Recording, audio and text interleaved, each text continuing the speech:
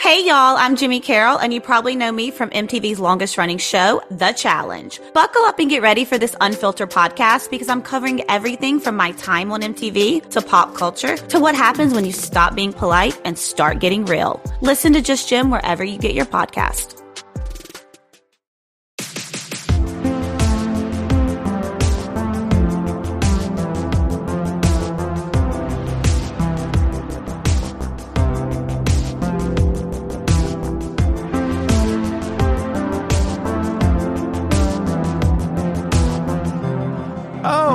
Good morning to you. It's a good Monday morning. Hope you're driving to work going, damn, I don't like this.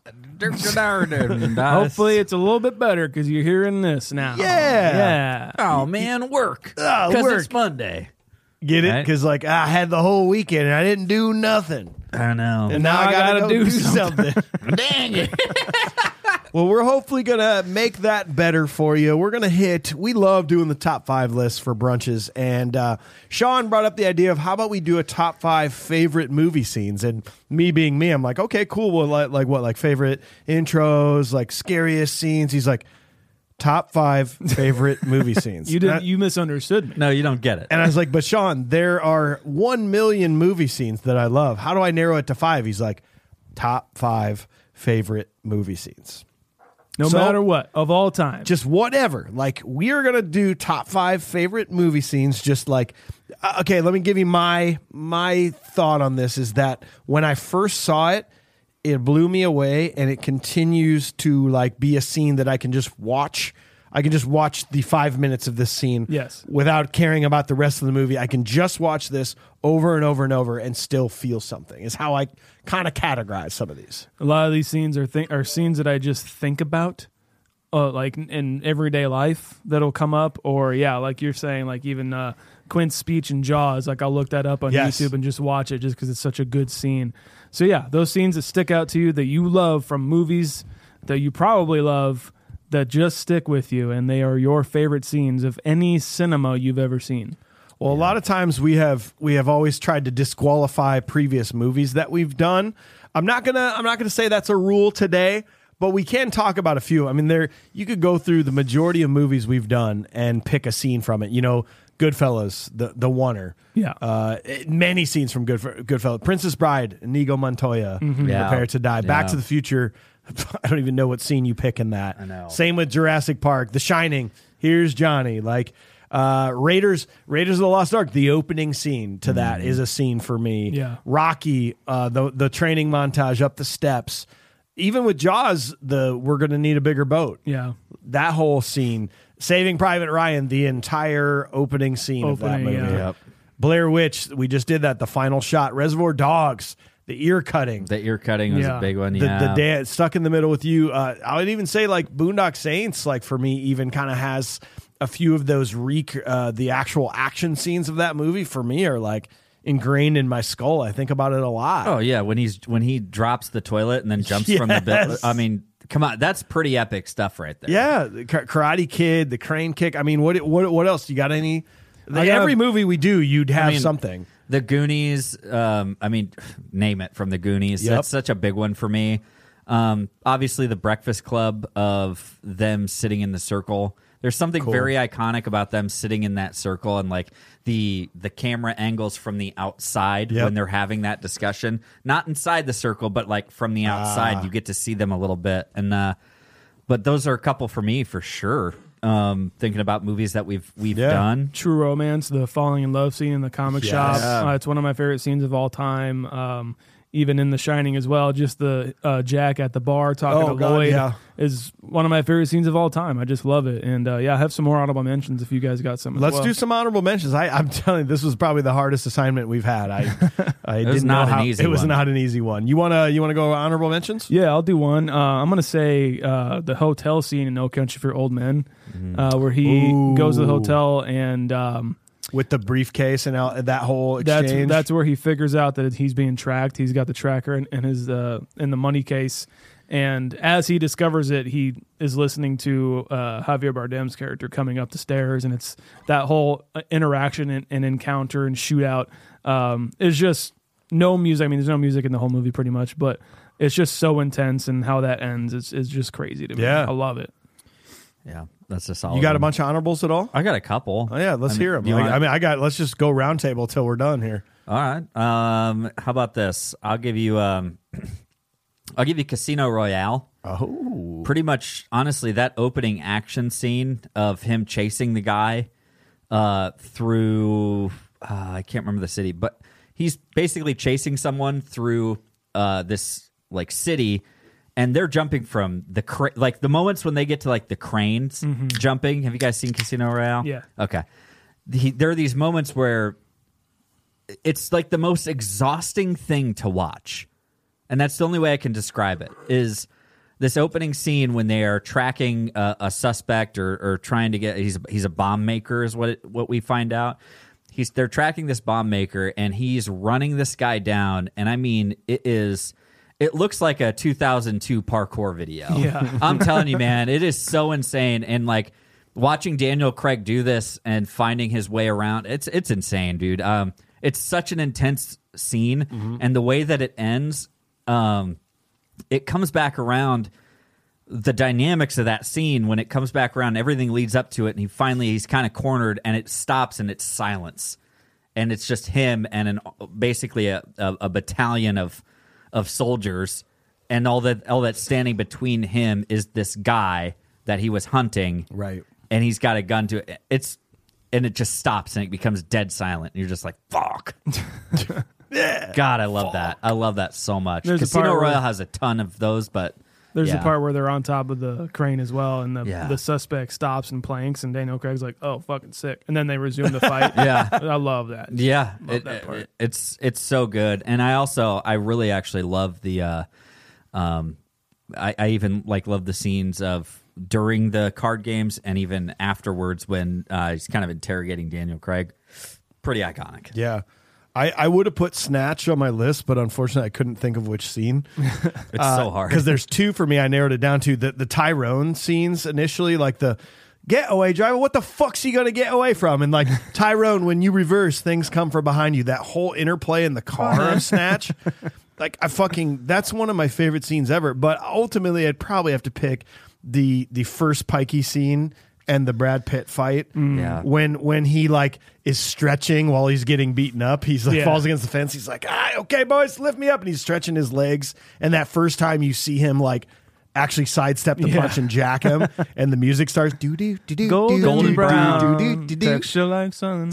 Snatch for me, man. Dude, that's so funny you bring that up because I was thinking about that scene, and I listened to that soundtrack, and that's one of the songs I go back to all the time. Yep. When you just have that like whoosh, when he hits him, The first time you saw that, and then just, it drops, and you just see Gorgeous George on the floor, and it's just golden brown, mix it on now. and they're sitting there while there's just motion behind them from all the pikeys. You go, oh, fuck. Right now, Tommy's questioning about everything he's got. And you better be hoping that Gorgeous George wakes up. Otherwise, they're going to be burying... He knows he's going to be buried right along with him.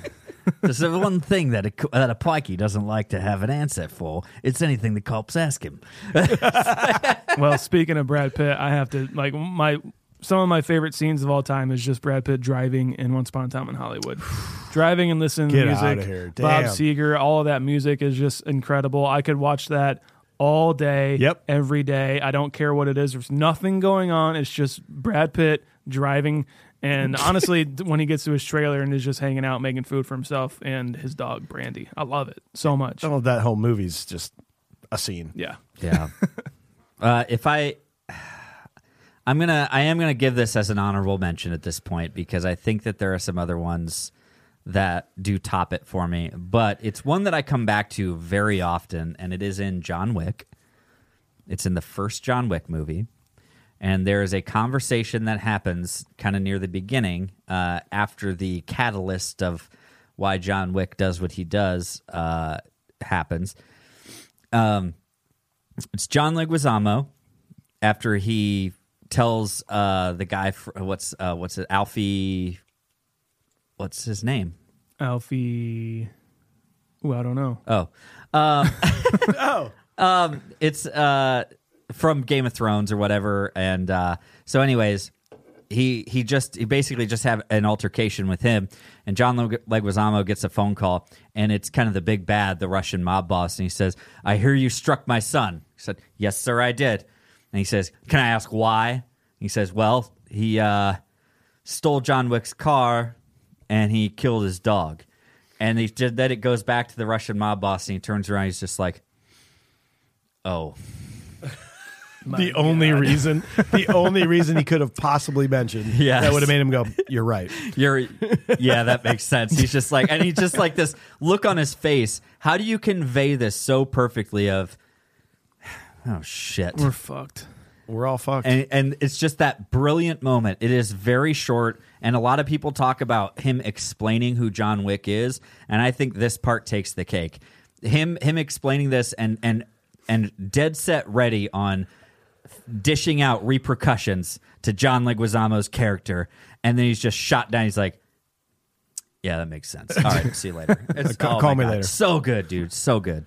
I gotta go Inception. It's one of my favorite films of all time. But if you're trying to narrow it down, I mean, you've got the hallway fight scene where that whole thing's rolling around. There's so many iconic shots. For me, I think it's the last time I watched this, what got to me the most was the Ariadne waking up through all the levels at the end. Like that whole sequence of how perfect that was shot, of her waking up from the bottom world into the next world, waking up from that into the next, and that, I don't know. I fucking love that movie. Yeah. That whole ending for me.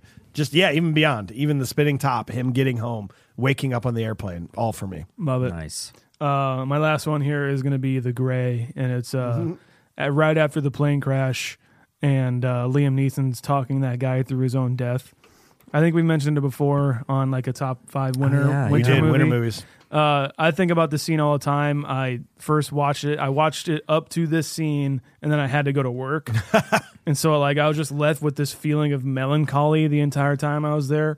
And I don't know. I just love it for the human nature of it, because that is just so human to me. Because he's asking the guys like, "Who do you love? Think about them right now," you know.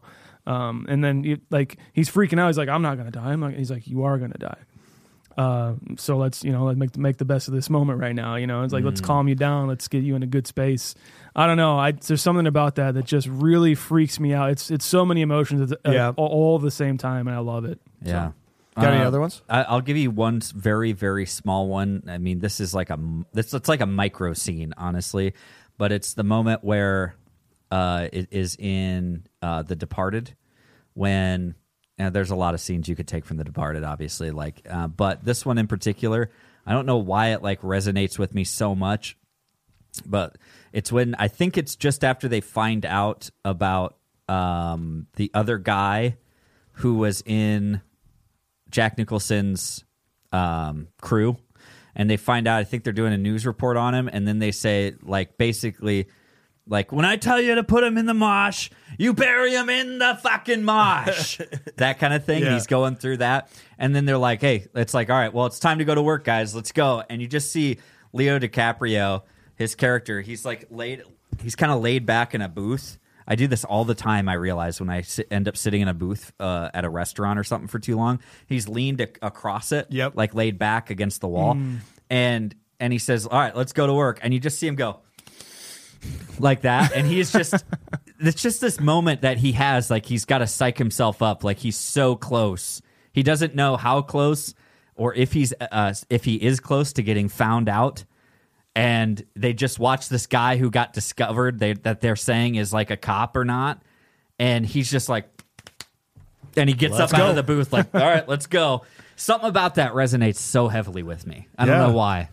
I had a couple more at Blow. I'm surprised we haven't gotten to that movie yet. That first time that Johnny Depp, Paul Rubens, and Bobcat Goldthwait are in the room with 110 pounds of blow. And Bobcat's like, I can't feel my face. No, I mean, like, I can touch it, but I just can't feel it in the inside. and then it switches to Black Betty. 36 hours later, and we sold it all. It's just such an iconic moment of that movie. Fight Club, Tyler Durden getting beaten up by Lou. Even the narrator beating himself up in the office. Yeah. Pulp Fiction. come on. I mean, like, that's such low hanging fruit for me because like Jackrabbit Slims is one of the best scenes of all time. Jackrabbit Even the pawn Slims. for me, as weird as it is, the pawn shop. Yeah. That whole thing is I love that. Definitely. Last one. I mean, Silence of the Lambs. That night vision thing at the end. That's just ridiculous. So creepy. Yeah. Well, I think it's time for us to move on to the top 5. If those are honorable mentions, these better be good. Yeah. Sean, they better be. You want to start it off? AJ, you want to start it off? I'm going to take this drink and then I will start it off. Number 5 from Sean. I'm going to go with a maybe lesser seen movie from the late director, the late great William Friedkin, his movie Sorcerer. And I'm going to go with the bridge scene. This movie, he did this movie right after the cachet that he earned from The Exorcist. And this movie was buried because of the release of Star Wars. And just, no one saw it. No one did anything with it. It really didn't go anywhere, do anything. It's got Roy Scheider in it. And it's about these kind of outlaws who have done various nefarious things in their life. Like either like some of them are hitmen, some of them are drug dealers, some of them are whatever. And they go to this place to hide out. And it's just like pretty much purgatory for them. And they're commissioned to drive this nitroglycerin to this oil leak that's happening at this oil baron, because they need to blow it up, like kind of like they do in There Will Be Blood, where it just kind of stops it pretty much. And so it's very highly active nitroglycerin that they have in these 2 trucks, and they need to get it and traverse this just jungle-ish area that it shouldn't be doing this at all, but this is like the only way. And they come to this bridge, which is basically like the bridge in Temple of Doom, but for cars and trucks. And it's just like a rainstorm, and there's like the flooding going on. And so they're trying to get these 2 trucks over this bridge, and one guy's like outside, like kind of guiding them, be like, okay, go this way. And like the bridge is breaking underneath them the whole time. It's the most intense thing.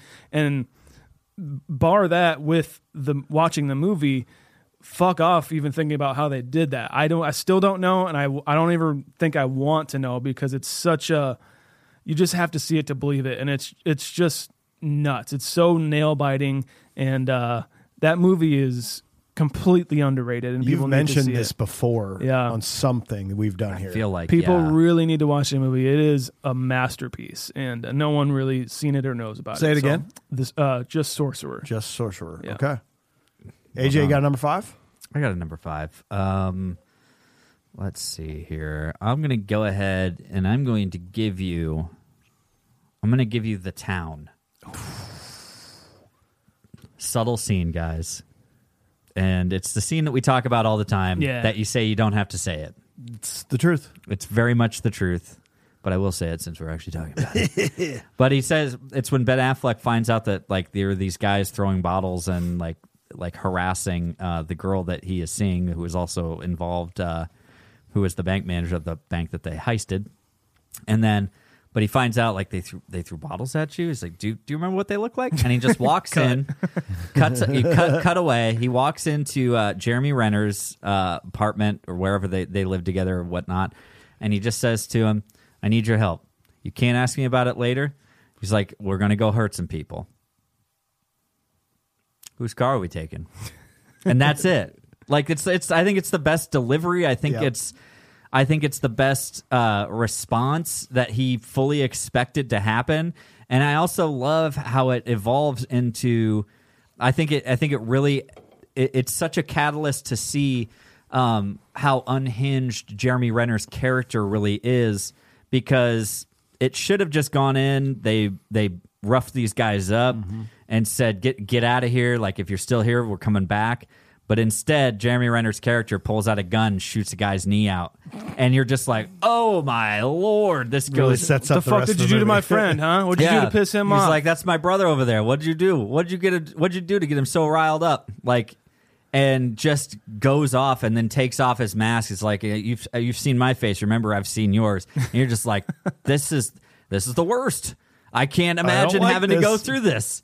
Like, no. But that scene, that little moment between them Whose car are we taking? Yep. Yeah. It's such a great First time you see, you'll never answer. get that moment back. The first time you saw that movie, Never. You're just like, yeah, You'll never get it back, and I think that's a great way to describe that. I do have to say too that I have to believe that was inspired by a movie called Rolling Thunder, where William Devane's family gets like murdered or something like that in that movie. That's not a spoiler, but he goes up to Tommy Lee Jones. They're both like Vietnam vets. They were in this POW camp, so they're like hardened. He goes up to Tommy Lee Jones. He's like, hey, kind of does the same speech, and Tommy Lee Jones takes a beat and is just like, I'll get my stuff. Yeah. Like he doesn't know anything else, so he's just going to go help his friend. I think that's where they got it. I need people to know that movie too, because they need to see that movie. What's it called? Rolling Thunder. Rolling Thunder. Okay, yeah, awesome.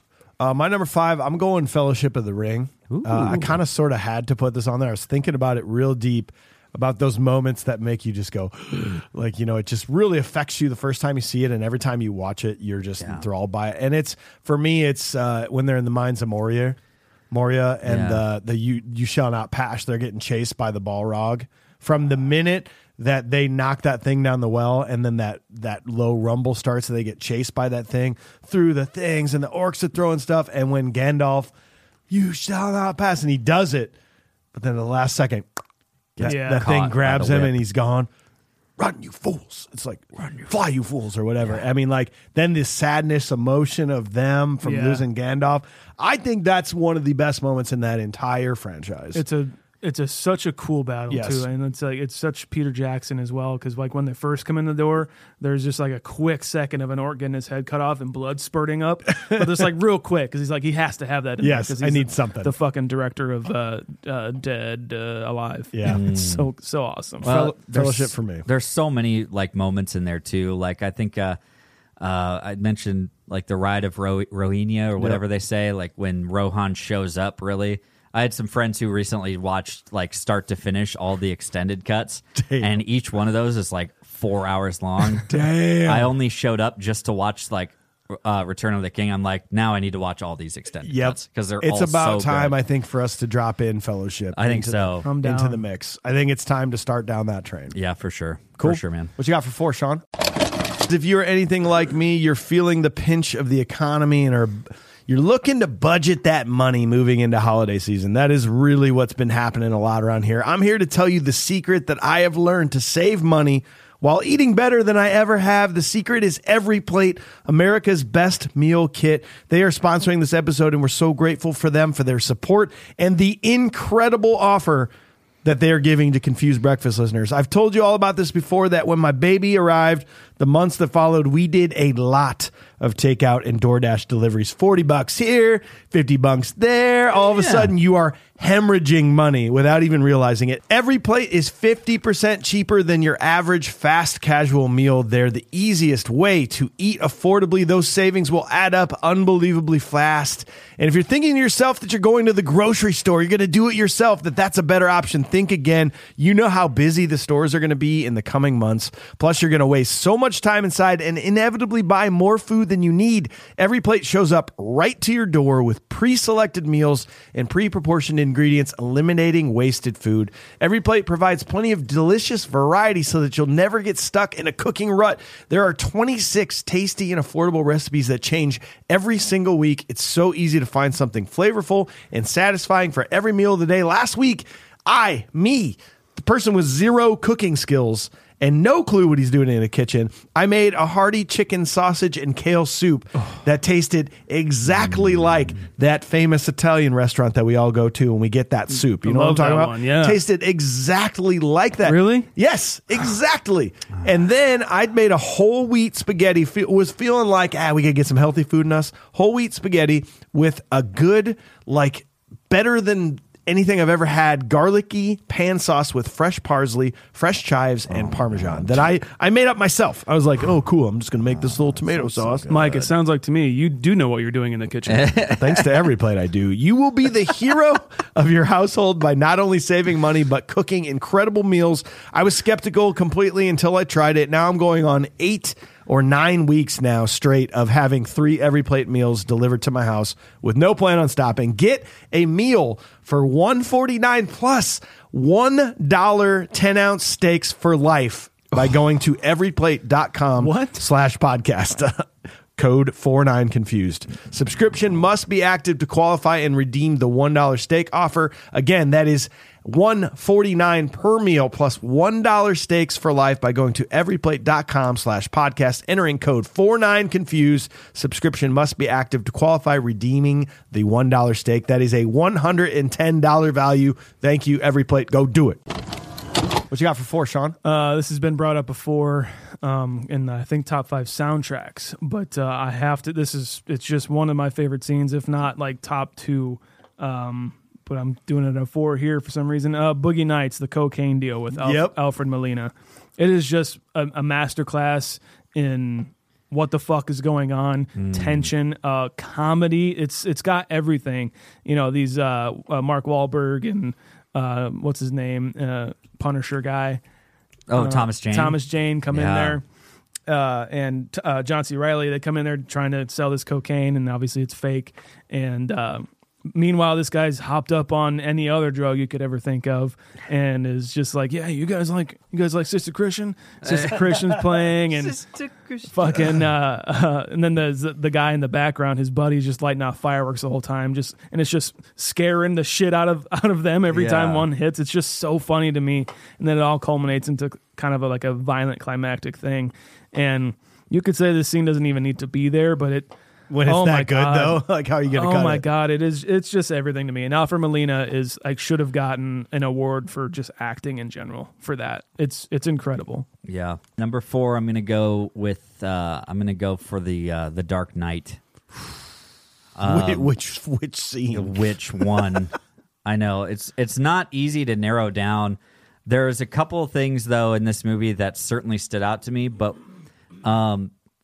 one being when he ends up going to China and he does like the leap. Yep. So I saw this movie in IMAX. Jesus. And I'm telling you, when you see those moments in IMAX, but another one is it's the bank heist in the very beginning. That for me, the intro of that movie is pure perfection. I think it's perfect. I think it's timed insanely well. Like at this point in time, I could probably recite it almost word for word of those moments of like, those moments in the cars, like, you know, three of a kind, like, let's go. And he's like, he thinks he can sit this one out. I know why they call him the Joker. So why do they call him the Joker? Cutting away and like going to the guys on top of the bank. They're all having the same conversation. They're all having the same kind of conversation. There's the same air of mystery throughout this entire process, other than the fact that they think they're going to get paid. And then you have William Fichtner coming in as like the bank manager too, who plays this amazing small cameo role. It feels like that's just timed so well. You have any idea who you're stealing from? You and your friends are dead. You know, like that kind of stuff with the sawed-off shotgun, and then the Joker takes it from him and uses it later on in the show. Like, it's so good, man. All the timing is amazing. It's dangerous. It's scary. And I think back to the first time seeing that and watching Heath Ledger pull off that mask, which was a reference to an old Batman reference from like the TV show. And he pulls off that mask and he just says, stranger. And how disturbing it was. Yeah. That first time seeing that. And blew my mind, man. It's such an amazing opening scene that is put together, I think, as perfect as anything you could be. So that's what it is. I don't know if you heard my story about Dark Knight. I refused to watch it because I'm like, oh, it's just like everybody says it's so good because Heath Ledger died. Like, whatever, fuck that heartthrob. Like, I'm sure it's stupid. I'm sure they're just giving it love. I don't know what it was. I was like, I'm not gonna watch that. Meanwhile, you're pelting a homeless guy with balls. Yeah, very much. And then I remember I finally go, fine, whatever, I'll see it. And that's the first thing I see. I'm like, what's wrong with me? Why have I not seen this yet? Yeah, that movie's incredible. It's so good, man. My number 4 is going to be a bit of a weird one here. I don't know if anybody would have seen this on my list. I recently rewatched this. It's the movie 300.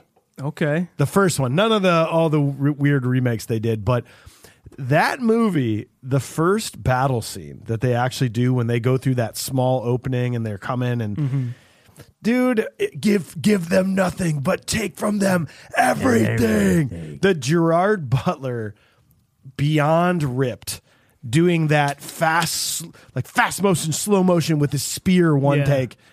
Dude, I've never left a theater more like jacked up in my life after I saw that movie in the theater, because it's just so, I don't know if there's such a thing as like a testosterone like boosting movie. It's that fucking movie. And I don't know, something about the way him and his men have that camaraderie. They're all willing to die, but they're like, let's fucking go. We're going to do it. That scene, go back and rewatch the first battle scene in 300 and you will be so amped up. Absolutely. It's so, I love, it's shot so, who shot that movie? Who directed? Zack Snyder. Dude, Zack I mean, Snyder. like, I know he's gone on to do other things that people are like, whatever, but I don't know. That was his party, coming out party for me. Yeah, I think, for the world. There's that moment like when they meet the Arcadians and they say, he's like asking, well, what's your profession? What's your profession? And you have to believe like there's probably like around, I don't know, like 1,000 of these Arcadians is what you're meant to believe. And there's only 300 of them. And after he does that, and he says, what's your profession? And they're like, it's like, see, I brought more soldiers than you. Yeah. And it's just like, oh, yeah. From scene one to the end, that movie's just jacked. I'm so glad you brought that one The up. arrows, well, then we shall fight in the shade. They're like, They're that's giggling so sick. about it. Like, get out of here. Oh, yeah. What do you got for 3, Sean? From one Michael Fassbender vehicle to another, I'm going to go with Inglourious Bastards, but it's not the scene that Fassbender is in. It's the beginning scene, Dude. where Hans Landa comes in and is talking to the Frenchman, I believe, about harboring some hostages, and meanwhile, it's just filmmaking to a T on display. Writing, directing, acting, and everything is coming together, and it's so Hitchcock, where they've been having this conversation for so long, and you even believe that, like, no, he's not harboring anybody. And the camera just slowly pans down under the floorboards, and there's the people up there, then comes back up. It completely changes the Now that dynamic we to know. the whole So- scene. The audience knows. Hans Landa doesn't know. You know, it's fucking incredible. You know, it's the bomb under the table. It shows, Alfred Hitchcock shows the bomb. We know, and now we're scared, but because the main character doesn't know, I don't think you can get any better than this. I think it's probably Tarantino's best scene that he's ever done in his whole life. Just type it into YouTube, all the dissection that people have done of that scene. Yeah. Of camera angles and what it means when he changes this to this and how this feels. And it's like, I think that's our single, like, the have you seen the Rick and Morty episode where the flying heads come in? Yeah. And they're like, show us what you got. If Earth had to give one 10-minute scene of anything we've made in a movie, I think it's that. Yeah. Like, here, do that. It's so Show me what you got. and it's just set off by Christoph Waltz's performance. Yeah. And the moment that you watch him turn to like a sadistic human, with like it just happens so fast that he's like, you're hiding enemies of the state under your floorboards, aren't you? He's like, where are they? They're under the floorboards. They're right? under the floorboards. They're under this. And you just watch his eyes just go almost dead. And then, and it's just, he's like, I'm going to switch back to French now, if you don't mind. Yep. He's like, "Auf Wiedersehen," or whatever he says. Yeah. Like oh man, great call. Love Yep. that scene. And it even has like another great scene in that movie, which is the bar scene. Dude, come on. In the basement. Is it fucking incredible? It's a masterclass. Yeah. What do you got for 3, AJ? Number 3, I'm going to go Ferris Bueller's Day Off. Oh, Nice. And it is the parade scene. Nice. And How have we there's not a done that movie yet? Dude, I know. I can't believe we haven't. It will be long overdue by the time we do it. If we were to do it tomorrow, it would be long overdue. And but I think about this scene, and there's a lot of great scenes in this. Like the phone call to Rooney is absolutely iconic in my brain, and is one of the things that like set me off on like trying, not fighting like the authority or something, but just like it's a joke. Like life is a joke, man. Like make the phone call, Rooney, calm down, like that kind of thing. So brilliant. But the parade scene is like just one of these things that made me as a kid, like it was very impressionable for me to want to be like a performer of some kind, and watching all these people react to somebody that they don't know who he is, and I don't even think he's probably really singing it, You think he is as a kid. You think he's the one singing this song. Yeah, I did. But in the end, you probably realize like he's not actually probably singing it. Who knows? Maybe they play it as he is. But it's there. I think it's one of the most like beautiful musical kind of montages in a non-musical movie. And because you see all these different people dancing to it, enjoying it, people washing windows, like there's all the people dancing on the stairs, everyone in the crowd. It's just such a big thing. And his friends watching him and just being like, you're crazy, you need to get down. But he just keeps it going. It's like, it's just one of these things that's, for some reason, it's so inspiring in a movie like that. Yeah. I don't know. It's fun. Compare that to 10 Things I Hate About You, and Heath Ledger is singing that song to On the Bleachers and shit. It's like almost like that. I totally get where you're coming from, where it's like it made you want to be a performer. Yeah. Like I think 10 Things I Hate About You did that to me kind of as well. Yeah. Yeah. It's just a beautiful moment, and it is outrageous, but it's so important for that movie. That scene is. Yeah. What do you got there, Sean, or is it my turn? No, it's your turn. My bitch. turn. I am number 3. So for me, would you call me? Fish. Oh, cool. Mitch, that's your name. Yeah. For three for me, I got to go No Country for Old Men. Ooh. And again, a lot of crazy scenes in that to talk about. But for me, it's the coin toss in the gas station. Okay, yeah. I don't know if I've ever felt that way watching a scene, like that terrified to be having my eyes on a scene in my life. Like that is horror for me. We talk about horror movies, like killer comes out and stabs you. It's like this scares me more than that. The unhinged human, like that Javier Bardem plays. And there's some analysis of this scene of how he's gonna move on with his life. Like he had no plans to do this. But then the gas station attendant's like being too nice. And he keeps saying things. He keeps being like, well, where are you from? Like, he sees like the license plate. He's like, oh, Dallas, huh? How's the weather down there? And because he's being too nice and too small town talky, Javier Bardem's character is like, well, fuck, this guy's getting too nosy. We got to do something. We got to do something about this guy. And to just toss a coin to determine this man's life or not. Yeah. I'm not going to call it. You call it. I don't know. I'm not going to call it if I don't know what we're playing for. Well, my wife's parents own the gas station. You married into it. Yeah. Why do you have a problem with that? Right. And he just spit and he keeps like fight or flight. He keeps just being like, well, like he's trying to save himself because he knows what's going to happen. Yeah. And he coin toss and he gets fine. Well, he moves on. Well, what time do you close? What's that? You said you're about to close. What time do you close? Oh, well, it's about dark. It's like he just keeps it going. He's like, you have to call it. You have to call it.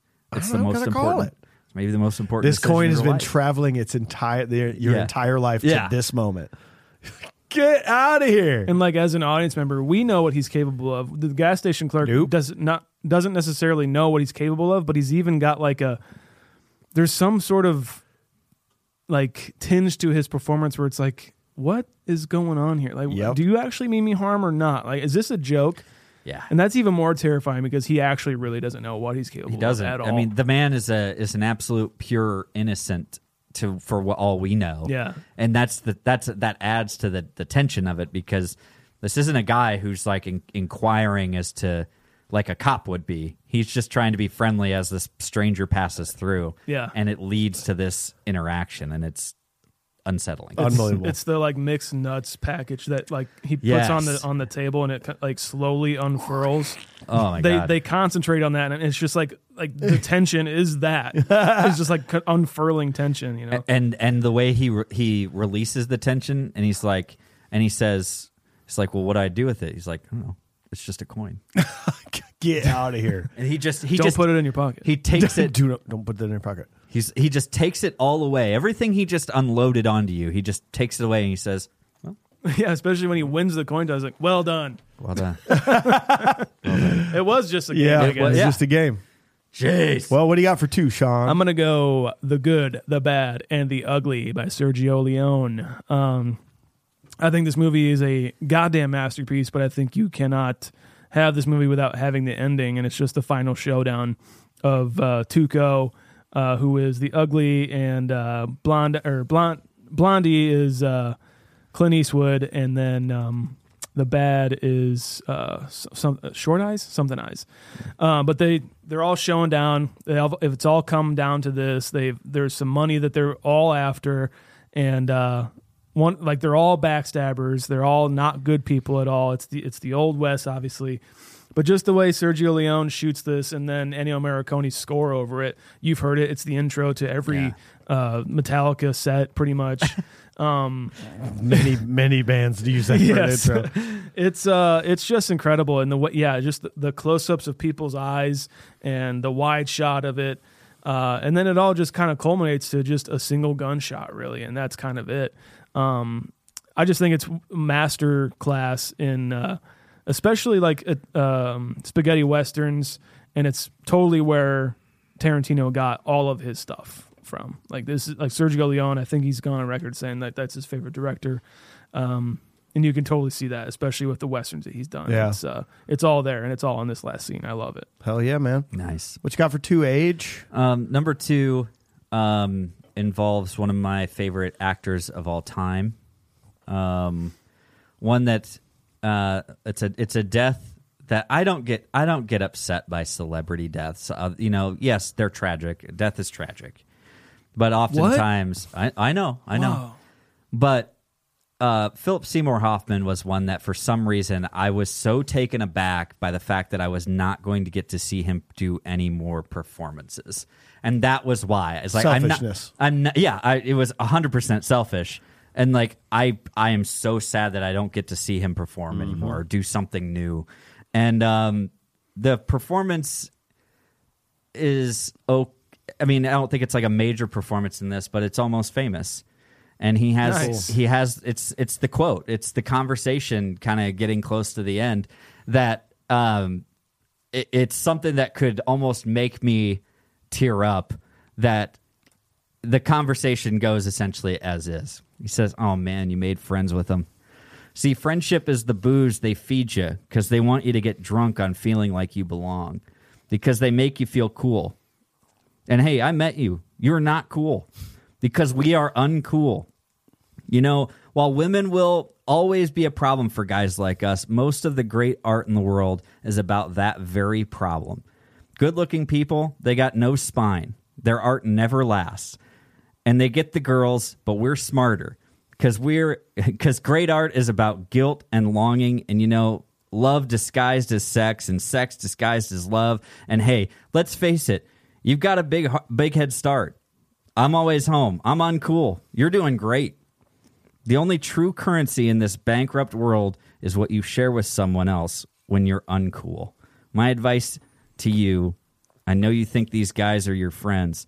If you want to be a true friend to him, be honest and unmerciful." And damn. Yep. There is just something so resonant about that I will go back and I'll find that on YouTube the same way you guys do with Jaws. Yep.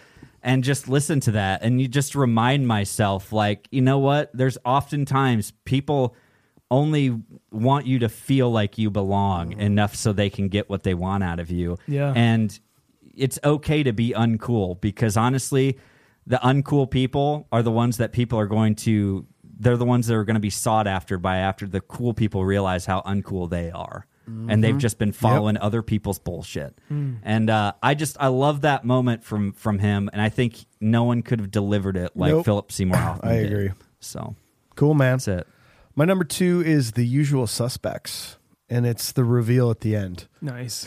I don't know, dude. I don't know what it is. That's one of those moments that, like, I'm so happy for you if you've never seen that movie and you get to experience what we all, because that's one of the best cons of a movie ever, to like have it turn around and be like, holy shit. And that slow zoom in on the agent's face as he starts to realize what had actually happened. He starts to piece it together. You see our boy Verbal Kint, who's now Kaiser Sose. His limp goes away. His hand uncurls and he starts walking away. I mean, that perfect ending of Kevin Spacey saying the greatest trick the devil ever pulled was convincing people he didn't exist. And like that, he goes, poof. The scene cuts to black, and it just his voice says, he's gone. And like, it's just such a killer ending to that movie. The the Kevin Spacey reveal. I fucking love that thing. Yeah. I could watch that ending forever. It's so good. I was watching it for the first time in a long time, to the point that I'd really forgotten what had really happened in the movie. And watching it, it's late at night, and watching this movie, and all of a sudden, Alicia says, I think we have to go to the hospital. And then Harrison was born. Oh, wow. So it's a special movie. And it's a special movie. But he couldn't have waited a little bit longer. Come on, man. So I could get the Who's big Kaiser reveal. Sose? Damn it, Harrison. So good. Yep. All right, we're down to number one. Sean, what do you got? Number one top favorite scene of Sean Pryor. My number one, and it forever has been, and I don't know if it will ever be topped, is the processing scene in Paul Thomas Anderson's The Master. Have you guys seen this movie? I have seen this. Basically, it's kind of a Scientology rip. Speaking of Pish, our boy Pish, Philip Seymour Hoffman, kind of plays a what's his name, the writer of Scientology, pretty much. Yeah. Pretty much plays Ron L. Hubbard. Yeah, L. Ron Hubbard. L. Ron pretty Hubbard. much plays a version of that, and Freddie, who is Joaquin Phoenix's character, is this kind of drunk who's a war veteran. And just like has no direction, is going from job to job, and may have like killed some people here and there. But just like he makes his own potion of alcohol where he gives it out, and some people can't handle it and they just kind of die. And so he's running from a lot of things. He's running from himself pretty much. And he meets Lancaster Dodd, who is Pish, and kind of takes him under his wing a little bit. And they have this whole thing where it's a processing sequence where they just ask these questions over and over again with their subjects. And they ask like questions like, when was the first time you were spanked? And then they'll ask like, when's the last time you had McDonald's or some shit, you know, just like random shit to like trip people up and like really get them out of their comfort zone. But this scene, they've been drinking this exact potion that Freddie has, and Lancaster Dodd sits him down and says, I want to do some processing with you. And he's like, okay, let's have some fun. You know, it's going to be a good time. But he doesn't feel like Freddie's being like really honest with him at all. And so he says, well, this time I want you to do it without blinking. And so you do this whole scene, and it's the best performance I've ever seen ever, except for Daniel Day-Lewis and There Will Be Blood. It's just incredible. He does this whole thing with his eyes open and is like screaming at Philip Seymour Hoffman these answers and says, I don't know. And then like it all kind of, it's just no music or anything like that. It all kind of culminates, and you feel like so on the edge of your seat by just watching two people talk. And then right at the end of it, he's like, okay, close your eyes. He closes his eyes, and it cuts to this like really bright, beautiful looking like seaside house that Freddie's like recalling a memory from. And it's Lancaster kind of speaking over, doing voiceover, being like, okay, tell me where you're at now. And he's like kind of taking him through this. It was just such a roller coaster ride. Like we went up and it was scary. Then we went down and it was like a release. But then it's just like this acting from two powerhouses, which will never be captured ever again. Yeah. It's incredible. I fucking love it. Go see it if you haven't. The Master? The Master. The Master. What do you got for number one, H? Well, speaking of two powerhouses, I have made mention of this before. I think it is. Wait, go ahead. Say what you were going to say. Just tell me your movie first. Say it. It's Rocky 2. Yes. I'm super stoked. This is what I love. Sean's like, here's this masterpiece of a movie that maybe not many people have seen. It's just like Ace Ventura. I love it. Boxing, Clubber Lang. Yeah. No? Okay. Well, I have made mention of this on the podcast before, that I do believe this is one of the greatest moments in cinema history, because I can watch this 100 times over, and probably have, that I still, somehow it almost makes you forget, because of the way it's shot and it's put together, you almost forget every single time who wins at the end of Rocky 2. Yeah. And what it takes, because to make this happen, you're talking about a slow motion scene of two guys who genuinely look like they like there's no reason they should be awake. They're so exhausted, and you're watching these two guys who have just literally fought a war in this ring, and there's a big swing. Rocky takes one more big hit, knocks them both to the ground, and there's this announcer that is ringing in your ears as you're watching this happen and watching everyone beg to get up, like begging these two guys to get up. And you hear it, and you hear Rocky has if Rocky doesn't get up, Apollo retains the title. If neither of them get up, Apollo retains the title. Like, this is what's going to happen. Like, and because the champion just automatically retains it, and you're just going through all these things, and you finally see it because you're like, it's 9. He's not even up, and he finally gets to his like tiptoes, and he calls 10, and he says, "You're out," and that music comes in,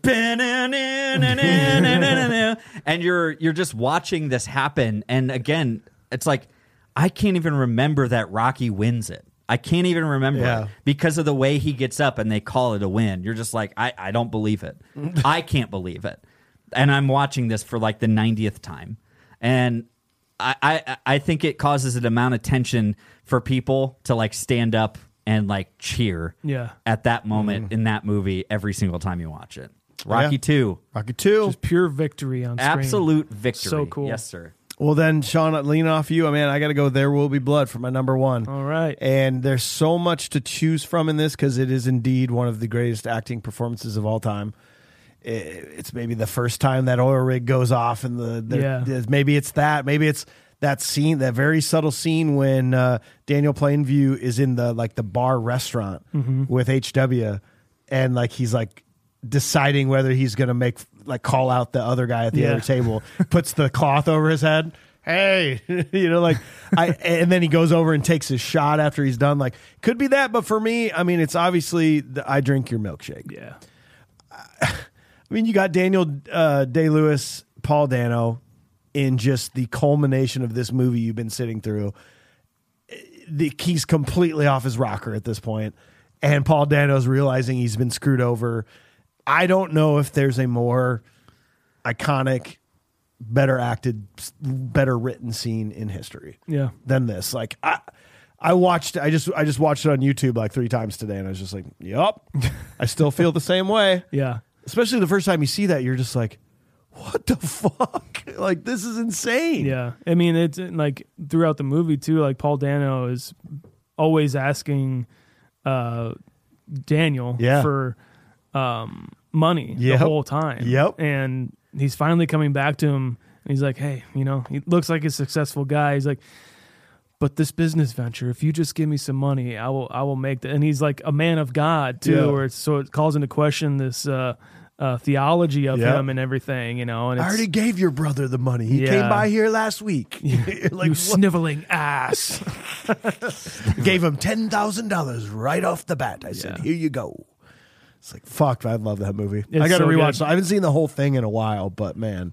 It's a masterpiece. And it's like the music in that too, dude. The Johnny Greenwood score is fucking phenomenal. I'll probably watch it tonight to just calm me down. Oh, yeah. It's a good movie to just calm down. It'll be very calming. Yeah, just go to get a nice sleep in. Yeah, it'll be great. I tried to watch that movie at the wrong time, like where I was like, oh yeah, cool. Like, There Will Be Blood. I'm gonna watch a movie. It's like, I heard this one's kind of weird, and I'm just watching. I'm just like, oh my God, this is fucking boring. Boring. You got to be ready for it. And it's like, I was just not. You got to be able to mindset. appreciate what's going on instead of just like, I'm trying to watch Lord of the Rings, like that thing. I feel like the only thing that should have, the only way that movie should have ended, though, is when he finishes up and then it just cuts away and then it just starts going, my milkshake brings all the boys to the yard and like it's better than yours. Her video should have just been that. It should have just been that. There Will Be Really Blood. should have. Yeah. I'm saying, man. Idiots. Just lots of like oil explosions and like that's suggestive. Yeah. So yeah. Spurting. Yeah. Spurts. Well, we fucking did it. We want to hear your top 5 favorite movie scenes, and I'd like to make a proposal. Now that we've done the broad one, I'd like to narrow it. I'd like to go to like favorite intros, favorite endings, favorite oneers. What's a oneer? Quit using that term. Shut up. That's what I want to do. Yeah, and I got a voicemail. Oh, I'm trying to be good about this. Yeah, Ready? let's do it. 319-804-9596. We're going to hit you on the brunch episodes with some voicemails. Here we go. Hey guys, this is Nate. I'm calling in from over in Florida. Big fan of the show so far. And I actually had a fun little fact for you guys. I just listened to the blank check episode, not arguing your rating on it by any means necessarily. But you mentioned about the birthday song and how they skipped a verse in it. The reason why they actually did that is because Warner actually owned the rights until 2017. I can't remember when I think it was 1988, they bought the rights to the Happy Birthday song. And so nobody except for them were actually allowed to use it until 2017 when their copyright was essentially overruled. No shit. So you actually don't hear its full version because of that. So that was a fun fact I learned a little while back and just thought I'd share it with you. I also was just wondering if you guys are ever planning on getting into any of the kind of the animated movies. If I could put in a recommendation and just see if you guys had also seen it and think of it the same way as I do, it's Titan AE. Okay. I love that movie. I think it's early 2000s. But yeah, keep doing what you're doing. Love listening to your stuff, and yeah, have a good one. Right on, Nate. I did not know that. That's dropping fucking knowledge awesome. bombs on us. That's awesome. It's a complete history of the licensing for Happy Birthday. That's Nuts, cool. man. That's amazing. I guess I should play us out, or do we do that on brunches? No, we do. No, that's Patreons. Don't you dare. Okay. If you like hearing us play acoustic guitar at random parties and going, I Yeah. can't remember how to play this, join the Patreon. Yep. Patreon.com/Confused Breakfast. The only reason why we are giving you 2 episodes a week, and the only reason that brunch is possible. We love you all. There's everybody who's already been in there. Consider joining. We still have not gotten enough Patreons to buy HighMDB yet. Yeah, we need that. HighMDB.com. We need more. So consider joining for 1 month. If you don't like it, go away. Yeah. No big deal. Yeah, it's cool. It's that easy, guys. Love Thanks, you. Nate. We love you. Appreciate you calling in. Have a good morning and a good afternoon. Do and well at work tonight. Yeah. Oh, you're going to do great. Work hard. Do a good job. You've already been slacking for about an hour, so it's time to get back to work. Yeah, honestly, you really need to stop listening to this. Okay, bye. Oh. Seeking the truth never gets old. Introducing June's Journey, the free-to-play mobile game that will immerse you in a thrilling murder mystery. Join June Parker as she uncovers hidden objects and clues to solve her sister's death in a beautifully illustrated world set in the Roaring '20s. With new chapters added every week, the excitement never ends. Download June's Journey now on your Android or iOS device, or play on PC through Facebook Games.